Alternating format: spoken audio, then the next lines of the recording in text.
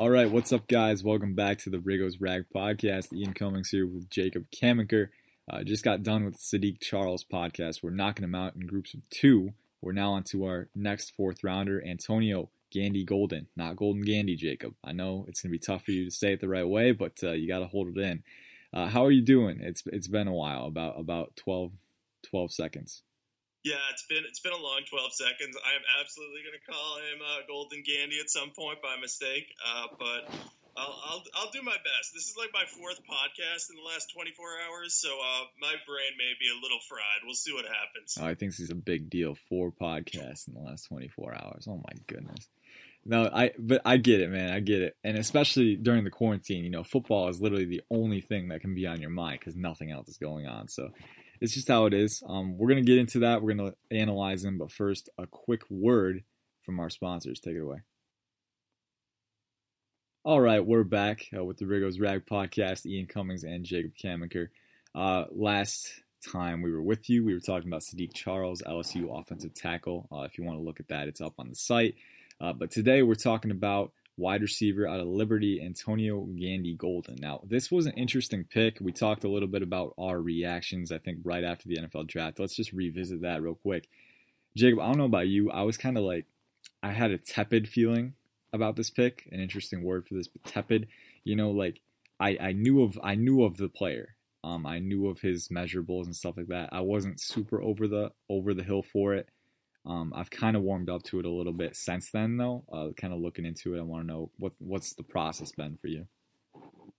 Yeah, I kind of liked it right away. I've always been a little bit higher on Gandy-Golden than most. I think that he has a nice skill set, and if you look at him play, yeah, he has some shortcomings. He doesn't separate well, but he's just so big. He's 6'4", 228 pounds, and he just knows how to attack the ball in the air. He has good soft hands. He has a lot going for him, and even though he played at a lower level of competition, there was some buzz about him being a potential day 2 prospect. And I know some sites in the offseason before the 2019 season had him as a potential first rounder. Obviously, that didn't pan out, but it just goes to show you that his ceiling is very high. Getting him in the late 4th round really felt like a great value for the Redskins. Like, I would have had no qualms about them taking him in the 4th round with their first pick, or maybe even in the 3rd round. Maybe not as early as their 3rd round pick was, but, I wouldn't have had qualms with Gandy-Golden going on day 2. Yeah, for sure. I hadn't done a ton of studying on him. I'd kind of focused my efforts on other receivers. I thought they might pick one earlier, maybe in round 3. Which they did. They picked Gibson, but he was kind of a hybrid, so that's kind of cheating. But I hadn't really watched a ton of Gandy-Golden, so admittedly I didn't have a lot to go off of when he was picked. Yeah, and I think some sites did have him higher. Like I know Daniel Jeremiah, NFL.com, he wrote something. He said like, yeah, that was the best value pick of the 4th round on my board. He had him as a top 100 player. And then Mark Jarvis for What's on Draft. He's a draft analyst. Has a lot of YouTube cut-ups on his website that you can watch film for. That's kind of my go-to. But he had Gandy-Golden as his 6th overall receiver and graded him as a quality NFL starter. So some endorsements for sure. Some people who didn't have him as high because of his athleticism. He's an athletic guy, but we'll get into that. My first impression was kind of like he said, doesn't separate well. I think he separates well for his size, but doesn't separate well just in a zero-sum situation, like against other quicker receivers. But he's 6'4", 228, I think, so really good size. He's a really good hands catcher, and it mentioned on the scouting report in a few areas that he did have focus drops in 2018, but from what I watched in 2019, he really improved that. He really makes sure that he reels it into his body. He did have a few focus errors though. Like there was one catch in the end zone that he kind of rolled over and dropped it. So can work on finishing the process on occasion, and also had a few times where he jumped off sides. But definitely a lot to like there. I really think he's a interesting player for this team, especially when you consider the other guys that they have in their receiving core. He's got height, which kind of separates him. But he also kind of comes with a level of refinement and a level of, a high floor. We mentioned that with Sadiq Charles, and I think Gandy-Golden has that as well, and it can kind of help him in the early goings. Yeah, I agree. The high floor thing is big with Gandy-Golden because at the very least, if he has trouble separating at the next level, he still has all the skills needed to be a great jump ball receiver and red zone weapon. And that's something the Redskins really need because one thing they were lacking in their receiving core overall was just a big, tall target. Like, they didn't have any. They didn't have much proven talent at tight end. So I think Gandy-Golden, from that perspective, filled a very, very big year. So, or very, very big need, rather. Why did you say year? Why did I say year? Yeah. I got a notification on my phone while that was happening, and I read the phrase 124-year history while I was saying that. So, year popped in my head. I can't look. I'm having a focus drop moment like Gandy-Golden, which he has cleaned up. So obviously, I have to clean them up a little bit too. So. Definitely going to work on that in the future. But what I saw with Gandy-Golden playing, I think he separates well on short routes. Thought he had decent footwork at the line of scrimmage. On slants, all he needs is like a half step to be able to, kind of box people out, get short gains. He did well on curl routes, settling against zone coverage, kind of stops on a dime, turns back, and it's really hard for corners to make a play on him just because he's so big. They can't get around him, and if they tackle him too early, it's pass interference. So I think the bigger issue with him is further downfield, he won't separate from his defensive back, so he's going to have to be able to out-jump them, which he can do for sure. But he just needs to be able to continue to have those big, soft hands and be able to out-physical more cornerbacks at the NFL level. But I think he has the upside of a starter. I don't know if he'll be a starter right away in Washington, but I think at the very least he's going to be a top backup. Yeah, for sure. And one thing that you mentioned that really stood out to me on this tape, like you said, curl routes especially, and comeback routes. He stops really quickly. He's very jittery as a route runner. Like, I don't think he has elite, lateral agility. But he's really good at pinching his route stem and coming back. He's very quick when it comes to that. And, we talked about it. He's not a top flight athlete, but I feel like people see the 4.6 speed and they assume that he's just kind of a bad athlete, But he had a 36-inch vertical. I think he had a broad jump well over 10 feet. I think it was like 126, 127 range in terms of inches, which is really good. That's like in the 90th percentile for receivers. So he's explosive, and he can get a good jump off the snap. He can jump up and vertically challenge corners and best them, which is really nice. And also in terms of his downfield receiving, we talked about contested catches. Really love his body control. Like, you can be a 6'4", 220 target, but if you don't know how to use your size, then you're not really a good red zone target. But Gandy-Golden, I feel like he does. He's really good with body control and reeling in passes that are kind of outside his wheelhouse and contorting to make sure that he's getting into the right position and using his hands to kind of seal the deal. So still a work in progress always, but he showed tangible improvement in his final season with Liberty. And one can only assume that the arrow will be pointing up. So I'm definitely excited to see how he fares and really how Dwayne Haskins takes to him. Because Haskins, we saw last year, really liked throwing to Kelvin Harmon down the stretch. Kind of a big physical guy on the outside who knew how to get open with the tools he had. And I think Gandy-Golden factors in well there. But taking a look at the roster, the other guys out there, where would you kind of have Gandy-Golden file in there? Because there's a lot of names. Behind Terry McLaurin and maybe Steven Sims, we don't even really know quite how high the coaching staff is on Sims as a slot receiver. Where would you kind of have Gandy-Golden place in there? Because I feel like you could ask five different people and have like 5 different answers. Because on one hand, he has the upside to eventually fill in on the boundary like right away. But on the other hand, he's a rookie coming into an kind of unstable situation, so you don't really know what to expect. Yeah, I think we know 2 things about the receiving core in all likelihood. Terry McLaurin's going to be the number 1 receiver. That's a lock. And the other thing that we can kind of assume is Steven Sims Jr. is going to be the slot guy. given how much this new coaching staff values versatility and Sims' ability to work out of the backfield and as a slot receiver, I think they're going to find ways to use him and Antonio Gibson together to really create confusion. Yeah. I think the outside spot where Kelvin Harmon is kind of penciled in as the starter right now, that's where it's going to get interesting. I think you could have really any number of players emerging there. Harmon has the edge right now because of his connection with Haskins late in the year, as you referenced. But I think Gandy-Golden could give Harmon a run for his money. They're both kind of similar players. They're not exactly the same.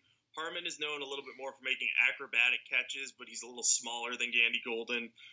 He's not, in my opinion, not quite as good at separating as Gandy-Golden, but you know he has a nice skill set, and when he has the ball in his hands, he can do a lot. And you know the catch radius factor for both is pretty great. So I think one of them ends up being the starter on the outside, edge to Harmon right now, but Gandy-Golden I think has more long-term upside.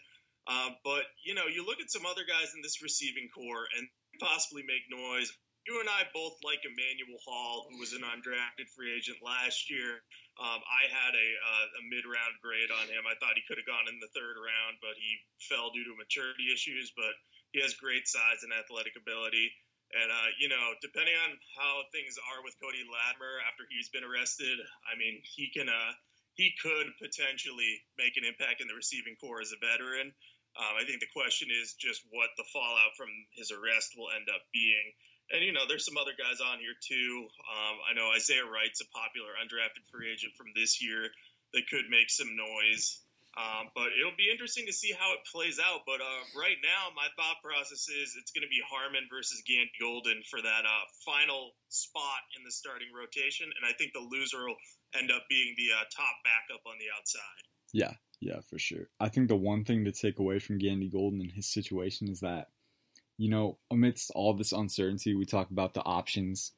We talk about Emmanuel Hall, Cody Latimer, you know, guys who you really don't know what to expect when the roster kind of gets trimmed down. But I think Gandy-Golden has enough security where he's going to be factored in on game day. You know, barring something unforeseen, I think they drafted him in the fourth round because they think that he can add something in this receiving core that they didn't have, which is important for sure, especially when you're dealing with these circumstances. I think the real question is just like how early to expect him to contribute because, you know, with the whole coronavirus outbreak affecting the offseason programs and stuff like that, you know, Kelvin Harmon, we talk about it. I don't think Harmon is as explosive as Gandy-Golden. Talking about that, I don't think he's as athletic, but Harmon does have that season under his belt that Gandy-Golden doesn't have. He has that experience, and that could prove to be the difference when they're kind of trying to when the rookies are trying to adjust to the pace. So that'll be interesting for sure. And Gandy-Golden especially, because looking at his college career, both years he was at Liberty, I think he had over 70 catches, over 1,200 yards, over 10 touchdowns. So producing is something that's always come naturally to him. Now coming to the Redskins as a rookie, you know, that's not a given. So do you expect him to produce right away? Obviously not to the level that he produced in college, but what would you expect from him in his rookie season at this point right now? Yeah, I think you're going to look at sort of similar. We talked about this with Sadiq Charles a little bit. He may not get on the field right away, but once he's out there, I assume that he'll be able to reel in a couple catches a game. I kind of think he could have a similar path to Harmon if he doesn't get playing time earlier. He'll get more later in the season and then could really start racking up some yards. But I think the package to watch for Gandy-Golden is going to be how do they use him in the red zone? Do they bring him in to make some jump ball plays? Do they have him work over the middle of the field and just, use his body to box out opposing defensive backs, catch the ball, and try to fall into the end zone? Because one thing he does is he moves well with the ball in his hands, and he's a little bit elusive, but he also can run through people with strength. And I think that'll be valuable in those short yardage situations, maybe even off a screen from the 5-yard line. So I think that's where he's going to do most of his damage. But I'd set the bar probably around the 300 to 400 yard receiving mark if things go well for him. The only thing I could potentially see him holding him back is I don't know exactly what his special teams ability is and what the team is planning on doing there. But if he doesn't play much of a role on special teams, then he may have to sit out some games earlier in the season, depending on how many receivers they can have active. But that's a very advanced concern and one that I should definitely direct to our special teams coordinator, Nate Katzer. Yeah, for sure. And you mentioned it. I want to bring it up because I completely forgot, but his balance as a runner after the catch is definitely something that people don't talk about more often. Like, this guy is really tough as a runner after the catch. You know, he's not really, like I said earlier, I prefer guys who are faster, who can kind of use space, get into space, and elongate that space. Gandy-Golden really doesn't do that. He's not a field stretcher, but when he has the ball in his hands, he's tough to bring down. And hands tackles will not bring him down. Part of that's because of his frame. Part of that's because of just how he plays. You know, he's really physical. He seeks out contact and he kind of drives through it. So he's really exciting in that regard. I saw one play against Buffalo where he caught the ball downfield and literally kind of dragged two defensive backs into the end zone with him, just kind of fighting through it. So really physical guy. That was fun to watch. And then also he's a good run blocker too, which I think will be important on this offense, especially when you're going to have blocking in different areas, because Gibson and Sims might be running from places you don't expect. You're going to need everyone to be contributing on that level. So that'll be interesting too. But I would agree with your assessment. I don't want to commit to too much. I think 400 to 500 is probably a good range, or 300, 400, especially with given all the uncertainty and all the factors that are impacting the offense. Like we talked about it on the last podcast with Sadiq Charles. If Charles doesn't really pan out as well as you'd expect early on, then that's going to impact Dwayne Haskins' performance, which is going to impact receiver production. So it all ties together. We'll see what happens. But I really like Gandy-Golden after kind of learning more about the pick and kind of becoming more familiar with him as a prospect.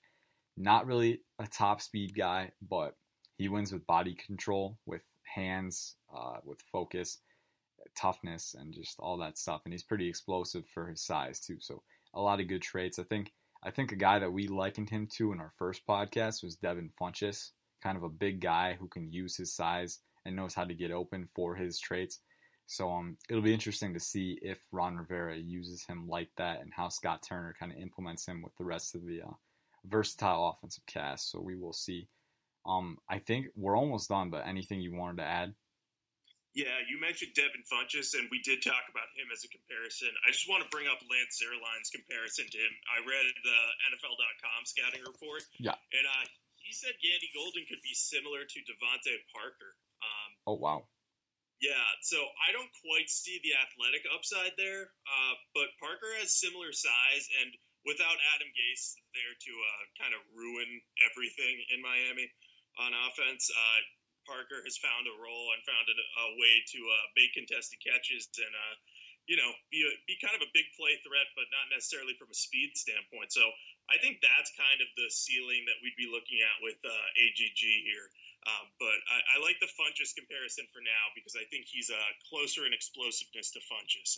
Funchess isn't the most explosive guy, but when he has the ball in his hands, he can make plays. So either way, the Redskins got a big receiver who can be productive, and people like what they see when he plays. And he's, by all accounts, too. Like, there were all these stories about him, like, being able to solve a Rubik's Cube in, like, less than 90 seconds, and he learned how to bowl, like, in a month, was bowling 300. So I think they've got someone who's going to be a nice fit for this team overall, from a needs perspective and for how he'll impact the locker room, too. I just think he's a smart guy, high character. Solved a Rubik's Cube in 90 seconds? God dang. He should have been a first rounder. I can't confirm or deny that, but there was something about a Rubik's Cube and Antonio Gandy-Golden. He should have been a first rounder, man. I'm calling it right now. Steal the draft. Oh my goodness. But yeah, I mean, floor level comp, or not floor level, but like mid-level comp, Devin Funchess, high-level comp, Devontae Parker. I mean, that's much more inspiring than I had originally intended, had originally planned for with this guy. So the potential is definitely there. And we've seen guys succeed without the top-end speed before.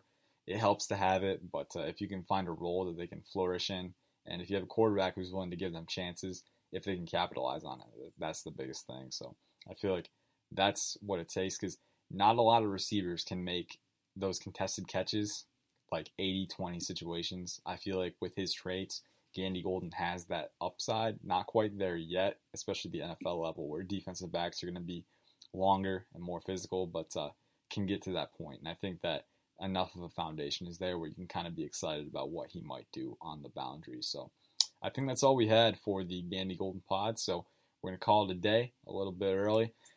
You guys can stay tuned. We'll have our next podcast coming up pretty soon. We'll be going over the fifth rounders this time. Keith Ismail, center out of San Diego State, and Khalid Hudson, linebacker out of Michigan. So we'll be going over that next. Until that time, though, peace out. Have a good night.